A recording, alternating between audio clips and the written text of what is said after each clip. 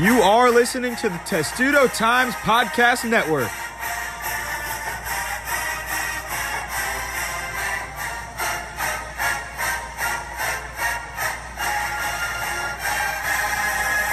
Welcome back to the Testudo Times Podcast. We are back with another great week of Maryland sports. I'm Dylan Spoko alongside Lauren Rosh and Sam Ostry.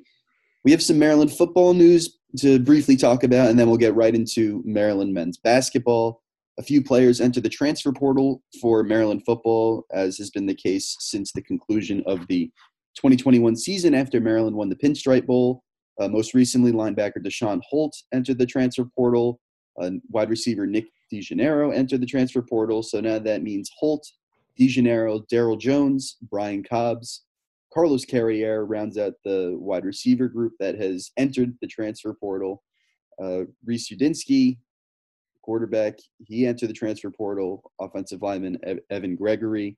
And then earlier in, I think it was before the Pinstripe Bowl, Penny Boone, and then linebackers Terrence Lewis and Brandon Jennings have all entered the portal. So that's all we have for now for Maryland football. I'm sure there will be more transfer portal entries to come, but that'll just be like a revolving door of players entering and possibly players coming into the Maryland program. So we will keep you updated on all of that on our website with new breaking news articles. And then moving on to Maryland men's basketball, there's been 2 games since our last podcast, the one against Brown and then the most recent one against Iowa, against Brown, which we can quickly go over because Iowa's the much more relevant one considering it was the last one. Maryland outscored Brown 39, or Brown was outscoring Maryland 39-35 in the first half. Then Maryland came back with a 46-28 run in the second half, led by Eric Ayala's 22 points. Maryland eventually beat Brown 81-67, and that was the last game in Maryland's conference play. So Maryland finishes with an 8-3 record in non-conference play, and they had an 8-4 record heading into Iowa, and we could start getting into a little bit of that one. Maryland dropped that one 80-75 in their first true road game of the season in Iowa City on Monday night. Maryland is now 8-5 on the year. Just after watching that game, what are some of our initial takeaways?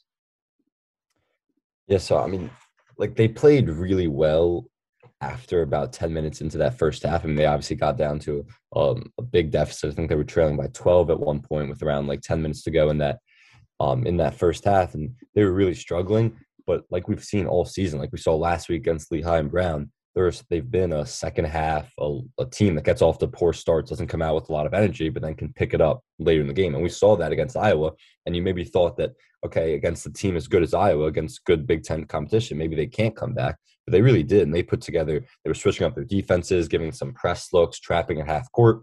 They went to a zone look too, and they're really disrupting that Iowa offense. But at the end of the day, they couldn't stop Keegan Murray, who's Iowa's best player, one of the best players in the Big Ten, one of the best players in the entire country, who went off for a career-high 35 points. They had no one to check him. I expected Hakeem Hart kind of get some looks on him. Dante Scott was guarding him for a lot of the time, and then when Julian Reese was in, Julian Reese was matched up with him, but no one could stop him. Whatever it was, they weren't throwing enough bodies at him, and maybe that's because Iowa has shooters all over. So if you help too much, he's going to find other guys to kick to, and they can knock down shots. But it felt like a game that, there's going to be a lot of scenarios where they're going to be competing with good Big Ten teams, tournament teams in the Big Ten, and they kind of just come up just short. And there's going to be games that they need to win. They had that Iowa game in late with about around 5-6 minutes left in that second half. You thought that this could be a game that Maryland could actually pull out, and then Iowa just took over, and Keegan Murray took over really, and Maryland couldn't get those necessary stops, necessary baskets late in that game, and that obviously ended up losing. But it kind of felt like a game these are the type of games they need to win in the Big Ten if they're going to be in the top half of that conference and then end up making a run in March.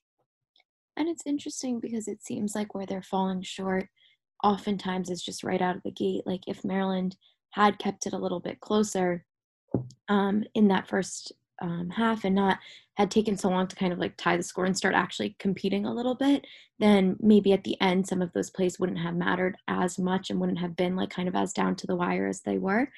And so I think the thing about this Maryland team, though, that at least I've seen, is that they are starting to gel a bit more as a team and starting to play more together, which is something that they've spoken about, and how when you have so many new faces on a team like this Maryland roster does, and then you have interim head coach Danny Manning, who stepped into this new role, there is an adjustment period, and we've been seeing that. And I think they're still definitely in that adjustment period. And, maybe that's part of the reason they're still kind of coming out slow.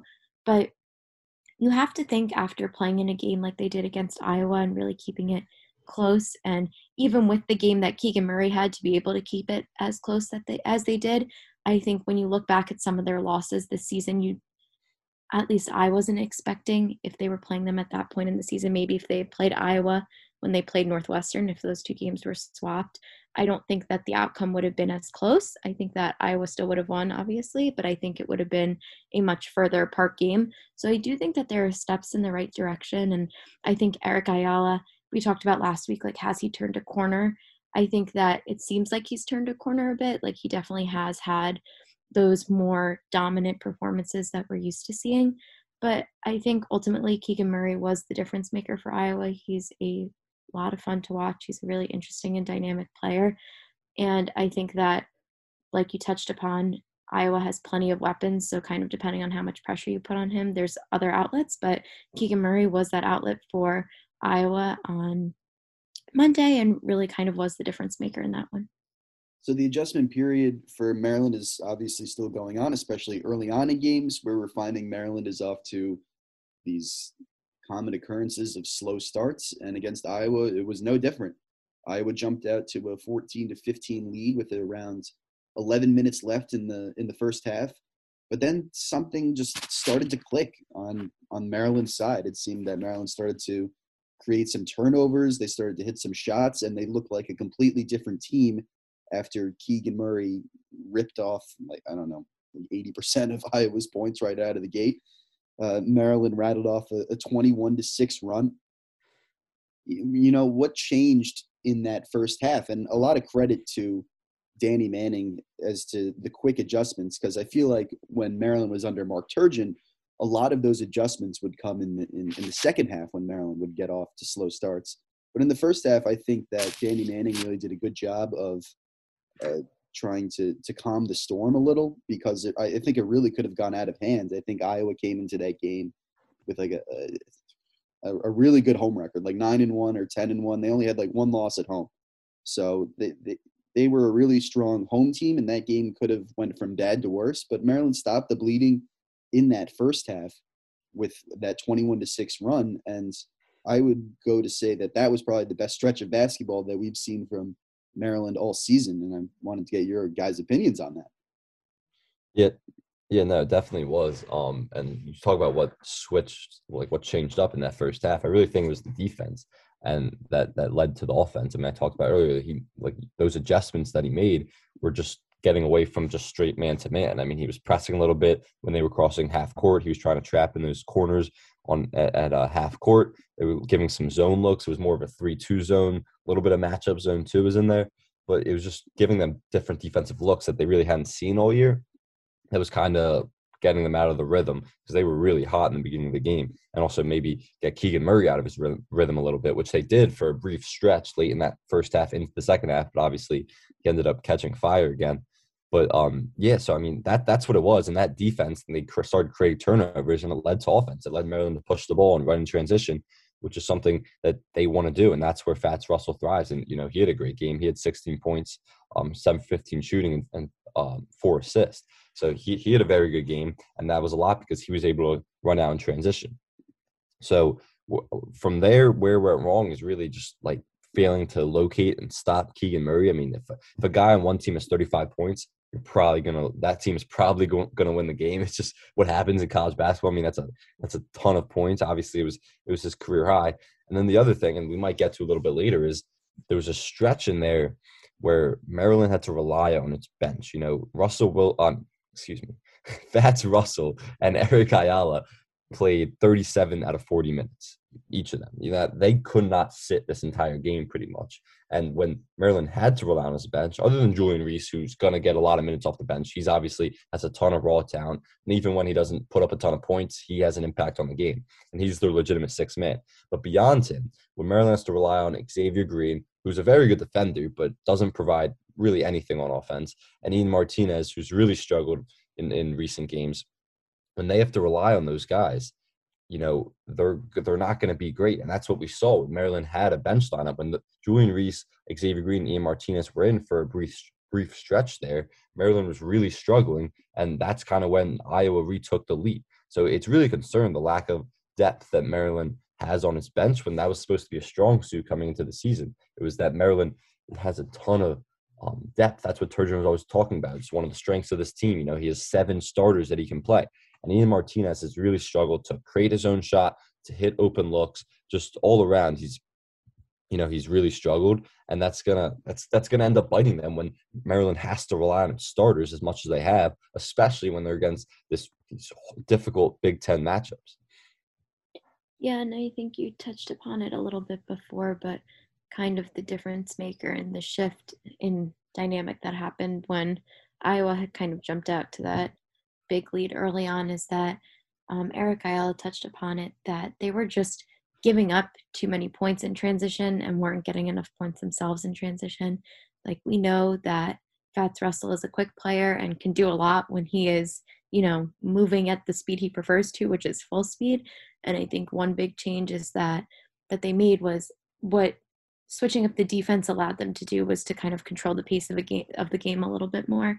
And, they come out a little bit lethargic, maybe a little bit slower, give up easy points in transition, but then make those adjustments. And like, the biggest thing is not only were they then in turn scoring on transition and kind of getting these open looks and opportunities, but they were stopping Iowa in transition. And it will be interesting kind of going forward into Big Ten play to see where the consistency of the bench and the depth of the bench comes into play.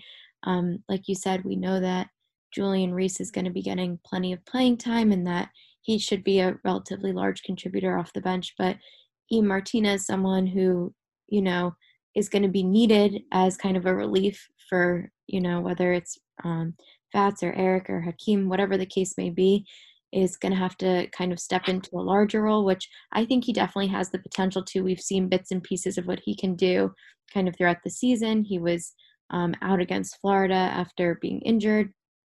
After he fell and I believe was in concussion protocol. So, I think that maybe he's kind of getting back to a place where he could be more of an impact player. But I agree, this depth has been talked about kind of all season and was really the big, felt like a big selling point of the team was the depth and its chemistry coming into the season. And, chemistry took a while to click, but I think we're starting to see it. Obviously, they would hope Danny Manning was talking about how there are no moral victories kind of when it comes to college basketball, but if definitely Iowa came out to be a lot closer than maybe some people were expecting, a lot tighter. So on the way to more chemistry. So maybe that means on the way to seeing kind of some of that depth on full display soon, but we'll kind of see. I think that Big Ten play really exposes all the cracks of every team, and it seems like right now depth is kind of where Maryland is lacking a little bit. So we'll see kind of how that plays out against Illinois and going forward. So let's zoom in a little bit on Keegan Murray, because without his performance against Maryland, maybe Maryland escapes with a win in Iowa City. But alas, Keegan Murray stole the show in Iowa, career high 35 points, 14 of 21 shooting in a game high, 38 minutes on the floor, 5 of 6 from 3. And keep in mind, this guy's a sophomore. So just an unbelievable performance from an unbelievable player. He's one of the best scorers in the nation, just his second season. And he was really unbelievable all night. And it's really hard to stop a player when he stands at 6'8", and Maryland is struggling to find a player to guard him, whether it be Donta Scott or Hakeem Hart. It seemed that nobody could figure out what Keegan Murray was doing on the floor, and he was just hitting shot after shot, and it seemed that every time he touched the ball, it was going in. Is this going to start to be a recurring theme where Maryland is giving up these points to these star players, because Maryland's defense has really struggled recently, and they just didn't have any kind of answer for what Iowa was offering when they got the ball to Keegan Murray. But was that performance more of Murray being a star player and just taking control of the game and winning a game for Iowa at home? Or was it just Maryland's defense not doing a good enough job of, figuring out how to stop a star player? Yeah, Oh, go ahead. It was probably a little bit of both, just because, he is that good of a player where it's like you can't, like, there's no one who can really guard him probably in the entire league. So when you throw like a single coverage guy out there, you're really not going to have like success. But like this is also where Maryland's missing like a Darryl Morcell from last year, because he was the Big Ten Defensive Player of the Year. He was the guy that on the opposing team's best player, you could feel comfortable. You put him on an island with him, and he's going to lock up most other guards and even some forwards in the league last year. But obviously Maryland doesn't have Darryl Morcell this year. Hakeem Hart's kind of been the guy that they've put on, and he's obviously, his defensive transformation has been phenomenal, and he's turned into a great defender. So he's the guy that Maryland relies on when they need to stick someone on the opposing team's best player. But he wasn't really guarding Keegan Murray last game, and we've saw explosions from players earlier this season where they've gone off for and Maryland's ended up stopping them kind of, because you give them more attention once they're playing more. But we've seen opposing players really eat Maryland alive this season, and it's kind of a problem. When it's going to be a problem moving forward if the best player on every team is always in single coverage and getting really any looks they want, like Kofi Cockburn coming up against Illinois. Brad Davis on Wisconsin in 2 games. Like all these guys who are just capable of going off at any moment in time. If you have single coverage on them, Maryland doesn't have one defender that can put that you can give them. And with Iowa and Keegan Murray, you obviously want to throw more bodies at him, and maybe you have extra emphasis on help, maybe even double him or trap him at times to get the ball out of his hands. But Iowa has so many scorers and so many shooters that if you give other guys open looks, eventually they're going to start hitting them. So that was really a difficult matchup all around for Maryland.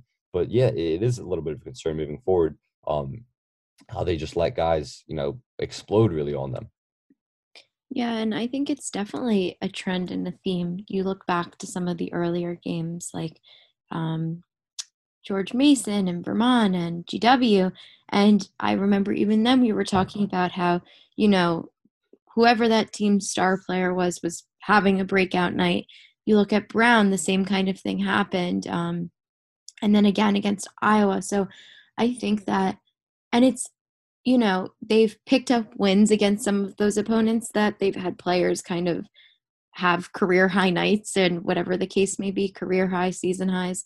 But at the same time, I think they're starting to see that once they get to the Big Ten, it's not so easy to pick up that win if somebody is kind of having a night like that. And again, Big Ten has plenty of players who have the ability to put up 20 plus points, especially if Maryland is kind of giving them the opportunity. So that's something I think that I'm going to be interested in kind of looking at, is kind of how often Maryland is giving up those kinds of opportunities to teams, star players, whatever the case may be, and kind of how that's translating into wins and losses. Because earlier in the season, they could get away with it a little bit when they were playing opponents that maybe weren't as challenging. But now, as again, they approach this really Big Ten play is so challenging, and it's not only challenging for them, but we're seeing it all across different teams kind of beating each other up a little bit. But what's kind of constant with some of those is that these star players really are shining and breaking through. At least that's what it seems like so far early on. So it'll be interesting to see if Maryland can kind of crack that and figure out a way to, whether Hakeem Hart is the answer or something else is the answer, it'll be interesting to see how that plays out going forward. Right, and it seems like the teams that are playing Maryland, they seem to always have that 1 or 2 guys that are just always seemingly going off and putting up these point totals and putting the pressure on Maryland. And in response, we do have guys like Eric Ayala and Fats Russell having their moments. They combined for 35 points against Iowa. But when the difference between years past with this Maryland team is that they've always had that guy that they would go to late. And as much as Maryland wants Eric Ayala to be that guy, that's just, I just don't like, it's just not who he is as a player. I don't think he is right now, he's Maryland's go-to scorer, but he's not an elite level talent, in my opinion. He's not, he's very good. Eric Ayala is an extremely talented guard, a score-first guard who can really get it done and give you 18 to 22 points a night when he's playing his best basketball. But when it comes down to it, if teams start to shut down Ayala, this team is not complete. His team is going to have trouble scoring, and I think we're starting to see that a little. And obviously, a guy like Keegan Murray is an outlier and like one of the most elite players and scorers in the nation as of right now. But Maryland's, and unlike a lot of other Big Ten teams, they don't really have that guy. And it's hard to win games in the Big Ten when you don't have that added asset. Yeah, no, I mean, you're right. To Ayala's credit, he did hit that big three late kind of, which made it seem like they had a shot. We've seen that before of him making big. He's made big shots late in games before that we've seen. But you are right that he is easier to shut down if you give more defensive attention to than some of these other guys in the Big Ten. And he's supposed to be the leading scorer, but like the best teams in the Big Ten, maybe not even like the best, like Iowa, Keegan Murray, Wisconsin, Brad Davis, Rutgers, who just beat Michigan last night. They have Harper Jr. there, like obviously Purdue, Jane Ivey. They all of these guys who are like first team Big Ten, second team Big Ten guys who they can just rely on to give them bucket at any moment in time. And Ayala is he's a very good scorer. He's a very good two guard, but he's not like an Aaron Wiggins that is as explosive and as capable of dominating in these big time situations. And I do think he's the guy that you can go to late. But I don't think it's really fair to criticize him right now because he's done his part to get some of these wins recently. I mean, this is the fourth straight game that he's put up 19 or more. And Fats Russell has been phenomenal too, as a distributor and scoring when he needs to too. It's Dante Scott hasn't lived up to expectation this year, even though he's trending in the right direction. In terms of efficiency, he hasn't been as good as he needs to be. Hakeem Hart, you got to give a lot of credit to with his consistency. Even though he was 0 for 5 in that second half against Iowa, he's been much better scoring wise. And obviously we know the defender he's become, but it really is more their bench. I mean, this is back-to-back games now where Maryland had all 5 of their scorers in double figures. And the game before they had 4 out of 5 of their guys, I think like 15 or more points. So like, it's really like Maryland's starters are giving you the necessary production, even though there's not one guy that's like you can rely on at all times, but it's really the bench that's just giving you virtually no production, and you have to rely on your starters to be 100% on point every minute they're out on the floor, which isn't really reasonable. Yeah, and I mean, I think I just look at it a little bit differently, whereas like I think what Maryland's more in need of is, rather than kind of having someone who they go to late in the game, like I don't necessarily disagree with the fact that like I think maybe Eric Ayala could turn into that, but I agree he's really done his part as of late. But I really think the problem is the beginning of the game for Maryland. Like that really just seems to be where their issues are coming into play. And if they're kind of pulling things together early on, you don't need that. Like you don't need the dramatic finish. And I'm not saying against a team like Iowa that it was like reasonable to think that they were going to like pull ahead, and had they have been ahead, this wouldn't be a close game at the end, because Iowa and every other Big Ten opponent is challenging, and these games are going to be close and they're going to come down to the wire. But Maryland avoids so many problems or slows down problems. If they start off quicker earlier, and the starters are doing their jobs and they have been pulling their weight. And I agree, like maybe there's things here and there that like, Dante trending in the right direction, but maybe not being exactly where people expect him to be, or it taking Fats and Eric a little bit of time to really just adjust. But realistically, like the one thing the starters aren't doing are coming out strong in every game, or coming out kind of like with a statement that counters their opponent. And this has been happening.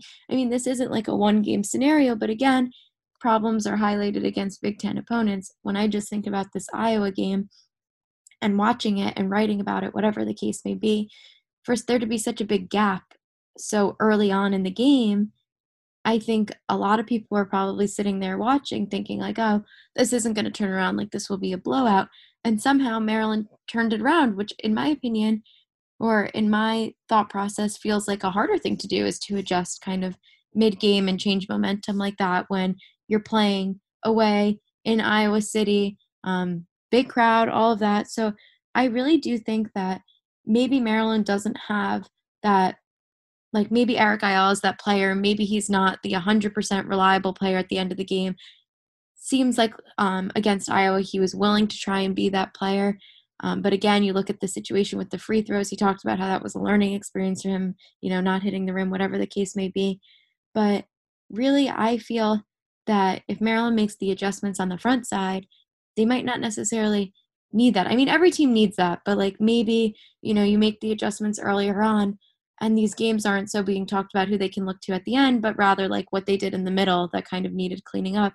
Because I think that if Maryland came out strong against Iowa, I don't necessarily think it would have been maybe such a wide margin at the end, but I don't think it would have been as close, or maybe it wouldn't have ended up being as tight as it was, because Iowa really did have such a big lead going into when Maryland had its big run, that there was an opportunity for maybe Maryland to come out strong and potentially upset Iowa at home. Yeah, so Maryland getting off to a lot of slow starts. And at some point, because under Turgeon, the thing was the slow starts were still a thing. Under Turgeon, Maryland got off to slow starts. Now under Danny Manning, this team is still getting off to slow starts. At some point, I think that it's not really the coaching's fault anymore. Not at all. I think most of the blame should just be, as much as we want to see the players exceed expectations, at some point some of the blame needs to be put on the players for not executing in the opening 10, 15, 20 minutes of the game. And that's why they're getting off to slow starts. But at the same time, these players know they're struggling. These players know that they're not getting off to good starts in these games. And we heard Fats Russell say it at the end of the game. He said, it's a problem that we know we need to address. We've been trying to address it, and we need to fix it. And I think that's going to hold true for probably the entire season. And I don't know if it's like a mental thing with the starting five, because the starting five hasn't shifted one player all season. So I don't know if it's a problem mentally with the starting five. Maybe they're thinking about these starts too much, and that's why they're getting off to cold beginnings to these games. But we'll have to see. But ultimately, Maryland's five starters all ended double figures. Eric Ayala, 19 points. Fats Russell, 16 on nearly 50% shooting. Hakeem Hart and Dante Scott each ended with 11, and Qudus Wahab ended with 12. But as we mentioned a little before, the real concern is with the depth. I mean, the depth scoring has been just such a big issue basically all season. And at some point, you just have to realize Maryland doesn't have a good bench. Maryland does not have a viable bench, especially in the Big Ten, where a lot of these teams have very good players coming off the bench that can really maintain or shift the tide in a game. And Maryland's bench, which has just been resorted to basically Xavier Green, Julian Reese, and Ian Martinez, it's just not been good enough. And even against Iowa, I mean, Julian Reese has been a standout player all year for Maryland. But against Iowa, against tougher competition, he ended with just 4 points, 2 of 5 shooting. He did have 2 steals and 5 rebounds, but at the end of the day, and I think he played just 13 minutes. Are you guys worried about Julian at all against tougher Big Ten competition? Because that was not a good start for the freshman. Yeah, I'm not really worried just because I think it comes with the growing pains of being, a freshman and coming off the bench. So he's not playing like, a lot of freshmen who are super talented. They're starters and they're playing a ton of minutes, and coaches are going to play them because of the raw talent, so they can make those mistakes in real time and learn and adjust. But I think when you're coming off the bench like Julian Reese is, it's more of an adjustment period, and there's going to be more growing pains. And I think you're seeing that with him. But his talent is unquestioned on both ends. He's a great rim protector defensively. He can move his feet. Obviously, we know we can do offensively. Super athletic, nice touch around the rim, and can even step out and shoot the three. So I think you're just seeing some growing pains, and as he gets more comfortable out there, you're not going to see those fouls defensively because as a good rim protector and he loves to block shots, which we've seen him do a bunch of times this year. But when you have a guy who loves to block shots, a lot of times they're going to come down too hard and, foul. And obviously these last 2 games, he's been in foul trouble, which has contributed to his struggles and maybe his limited minutes. So I think you're just going to see it's a learning period. He's going to continue to grow and get better, but I'm not super concerned about him. It certainly would help if the foul trouble wasn't an issue immediately and he could immediately become more of an impact player, on both ends without the fouls. But, it's not something I'm concerned about. I only expect him to improve as the season goes forward. Yeah, and just to add on to that point, Danny Manning has mentioned a bunch of times that when you're as tall as Julian is and when you're a player like Julian is in high school, you're not matching up against guys. There's not a lot of people who are that size in high school or maybe are challenging you in a certain way as they will in college in high school. So I think in addition to this being a transition period for Julian, kind of getting acclimated to Maryland in the Big Ten, he's also just getting acclimated to college basketball as a whole still, like being a true freshman and, being as young as he is just trying to get acclimated. So I agree it's not necessarily cause for concern. And I think that we will continue to see a lot of growth and improvement out of him throughout the season. Yeah. And just one more thing about the depth scoring, just quickly. Is there any room for improvement whatsoever? Because right now it's just Xavier Green and Ian Martinez. And I don't know if there is any room for improvement because I think Maryland's going to have to heavily rely on their starters all year. Is that just going to be the case from now on? I mean, yeah, because I don't really see an alternative. We knew what Xavier Green was coming in. I mean, he is not going to give you offensive production, and he's out there for his defense, his hustle, his he'll get on the ground, he'll do the dirty work. That's what he's out there for. So you're not going to see that from him. In terms of who else could come off the bench, I mean, there's not like Simon Wright is played a little sporadically, but he's not going to give you a lot of offensive production. Maybe he'll knock down a 3, but I don't really see him cracking the rotation. Like Ike Cornish, a lot of people I know, I have people hitting me up all the time like, when's Ike Cornish going to play? And I'm like, he's never going to be in this rotation probably. So there's that. And then Ian Martinez, he is it going to change? It really depends on Ian Martinez because he was supposed, they had a lot of expectation for him coming in, and he had that head injury that he suffered. I forget who he was against. Oh, it was against Northwestern that he suffered. They didn't play against Florida, and then these last 3 games, he's really struggled to find his footing. If he's kind of a guy that can just hang out in the corner and Fats Russell or Eric Ayala can drive and dish to him, and if he's knocking down that 3 ball, he can be really useful. But he hasn't been able to shoot the 3 ball at a high level. He likes to take like these turnaround jumpers, kind of create for himself. But they haven't been hitting at a high clip either. So if he's not scoring and he's really struggling like he has, there's not a lot of use for him out there because he does make a few defensive mistakes a game. So, I mean, unless that scoring somehow picks up and his shooting starts to improve, this is going to be a serious, serious problem in the Big Ten with their lack of bench production. Yeah, and I think if you look at those players, Ian Martinez does have kind of the most potential coming off the bench outside of Julian to kind of produce offensively for Maryland. He was doing it a little bit toward the beginning of the season. He had that big game. I feel like it came against Hofstra where he scored above 10 points, whatever the case may be. And, I feel like for him being a young guy, coming to Maryland out of the transfer portal and having the opportunity to be a big player off the bench, I feel like that's something we may start to see a little bit more.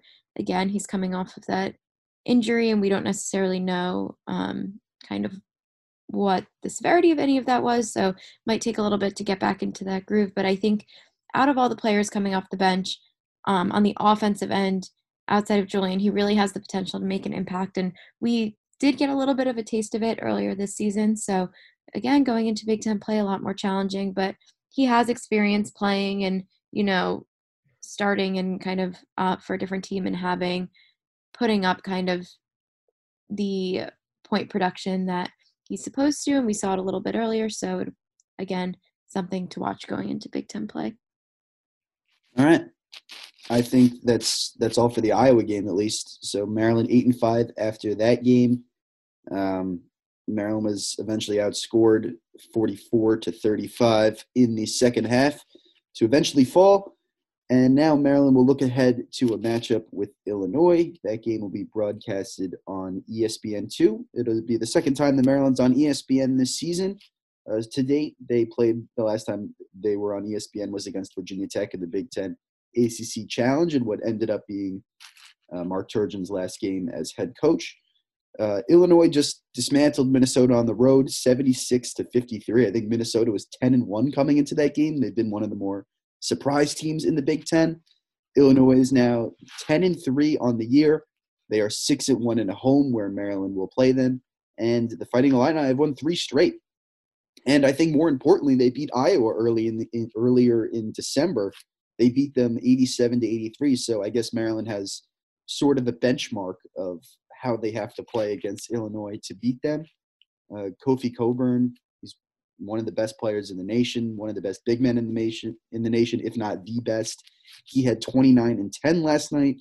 He's averaging a double-double. Just like Keegan Murray, he's the star. How can Maryland possibly contain a player like Kofi Cockburn, and will they be able to? Well, here's the thing. Maryland, and specifically Mark Turgeon, dominated Brad Underwood in Illinois every time they faced off. I mean, this was the game you could circle on the calendar that Maryland was going to win, no matter what Illinois was ranked, no matter what their records were.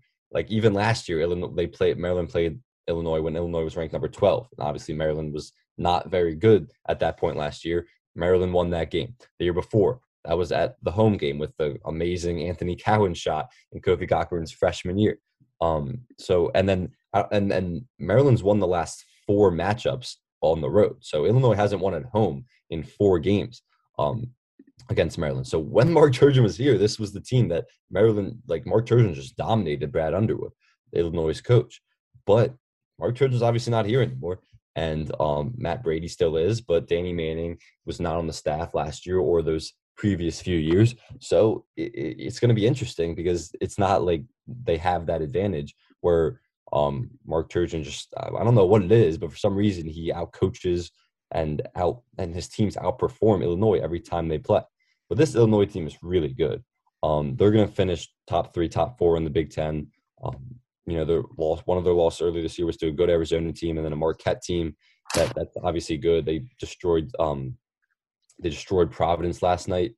So, this Illinois team is really good, and it's going to be interesting to see how they contain Kofi Cockburn. Are they going to go they can't really go single coverage because he will destroy Wahab down there.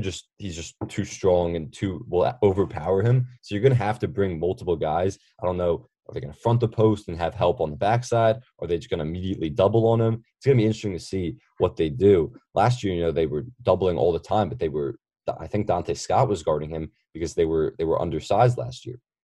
So it's going to be interesting, their defensive coverages against him. But they have guys all over that can really score at a high level. I mean, this Illinois team is really good. It's going to be a tough matchup for Maryland can win. It will be a huge upset because, after they also have Wisconsin after on Sunday. So that's another really hard game. Wisconsin just knocked off the favorite in the Big Ten, Purdue. So Maryland's going to be a serious, I don't think the line's come out yet, but Maryland's going to be a serious underdog against Illinois. They're going to be a serious underdog against Wisconsin, even though they're going to be back at home. And then they have Northwestern, which presumably, it's the Big Ten, so anything can happen any single night. But that should be a win against Northwestern when they lost them earlier this season. But they can't really go 0-3 in the stretch. I mean, if Maryland goes 0-3 to Iowa, which they've already lost to, Illinois tomorrow night, and then Wisconsin, I think right there, their March Madness hopes are just over. I would be willing to say it right there with that stretch if they go 0-3. So I don't know where this win's going to come from the next 2 days. Like I said, because Maryland's historically been good against Illinois and Turgeon isn't there anymore, maybe Brad Underwood really wants this one. Maybe those Illinois players really want it. But I don't know. I'm not really sure what's going to happen. I think it's interesting that you bring that up because when you look at Maryland, the Maryland men's basketball, the conversation at the beginning of the season is expectations are super high. Then they go on that tough stretch. Turgeon and the program part ways, and it's kind of like, okay, it's kind of no expectations, and the expectation is really just kind of seeing what Danny Manning can string together with this team. And so I think with these next two games, kind of seeing if they can turn things around and not kind of slide into another 0-3 pattern will be pretty telling to see kind of maybe how teams are preparing for Maryland, but also quick adjustments that Maryland can make. Against Illinois is a really good opportunity for them to try and shut down a star player in Kofi Cockburn and kind of make that adjustment from Keegan Murray, you know, kind of what they weren't able to do against Iowa. Are they able to do it against Illinois? And then again, another quick turnaround, Wisconsin with their star players to kind of make that adjustment. But I think that just kind of thinking about if Maryland will be able to contain him, it is a different situation than Maryland was in last year in terms of having height and size and maybe being able to challenge him a little bit more. But again, I think that Illinois is going to want this win, especially kind of like coming off what they're going on with now and, you know, the expectations surrounding Illinois' program.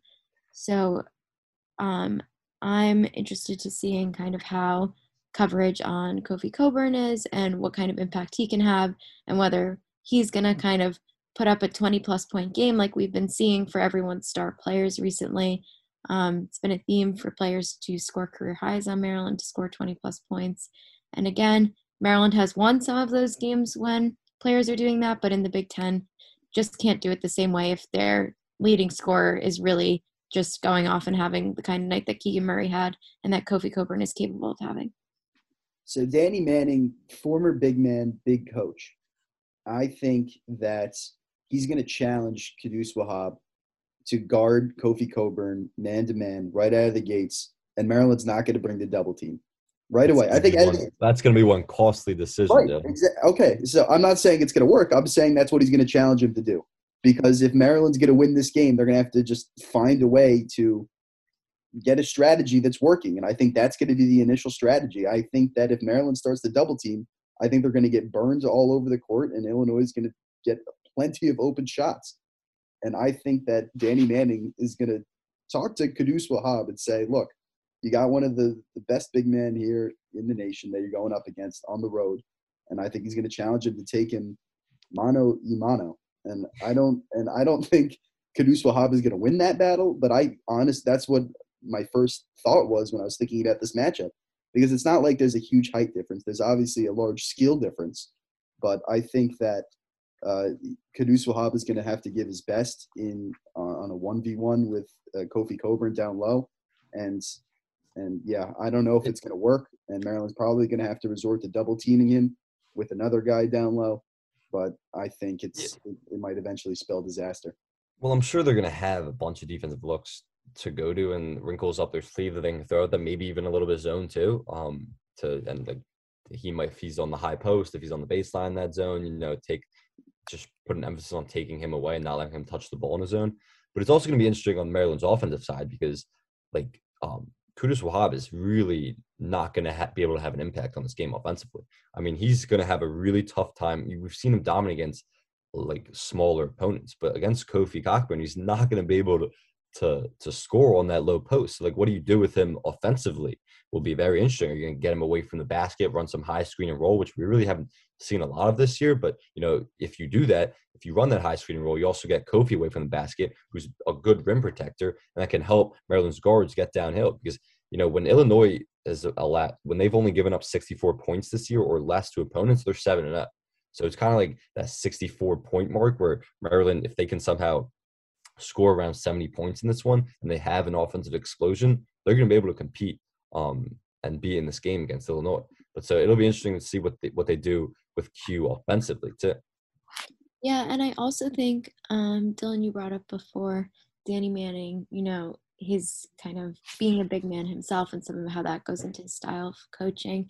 He loves points in the paint and he loves to draw fouls, and kind of that's the way he likes to generate offense and points, or one of the ways he likes to at least, and because that's just what he has experience with as a player. And so I think it'll be interesting to see who gets to the bonus first in the Illinois game. I think it will be a little bit of a battle, and I think we'll see players like Q potential, and like Julian, maybe some of these bigger players fouling early on, maybe just kind of for what we've attributed to in the past, whether that's just kind of a learning curve for Julian or Q being challenged and trying to figure out how to adapt to that. So I think going into Illinois, that will be an interesting aspect of gameplay, whether Maryland is kind of able to get to the line early on and kind of, if at all, they're able to challenge Kofi Cockburn and Illinois as a whole to try not to send them to the line either and try and kind of control their gameplay while drawing fouls themselves. All right. So a very difficult matchup for Maryland coming up. They're 8-5 on the season. They will be going on the road to face Illinois after losing to Iowa on the road. I think it's time for our wonderful score predictions before we close off this episode of the podcast. So I guess I will go first. I think that Maryland's defense is going to have a really tough time trying to contain Illinois and all of their depth. I think Illinois is going to hit that 80-point mark.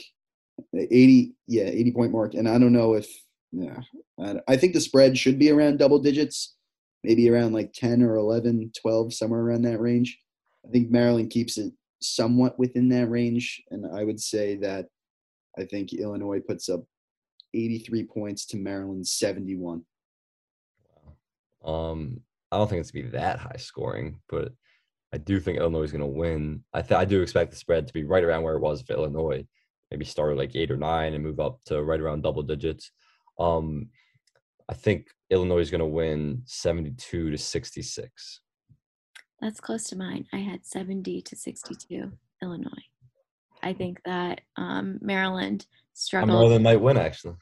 I mean, yeah, Maryland might win, but I think that I do think that Illinois kind of has the edge. And again, Maryland hasn't been able to generate offensively to put up over 70, or it doesn't seem like they'll be able to put up over 70 points in a matchup like this. So that 70-62, I think I said. All right. I'm the only one with a high-scoring matchup. That's okay. I like being the outlier. I'm usually wrong, though, so it's whatever. All right, that'll do it for this Testudo Times podcast. Thank you so much for listening, and we will get back to you guys next week to show how wrong I am with my predictions. Thank you so much for listening.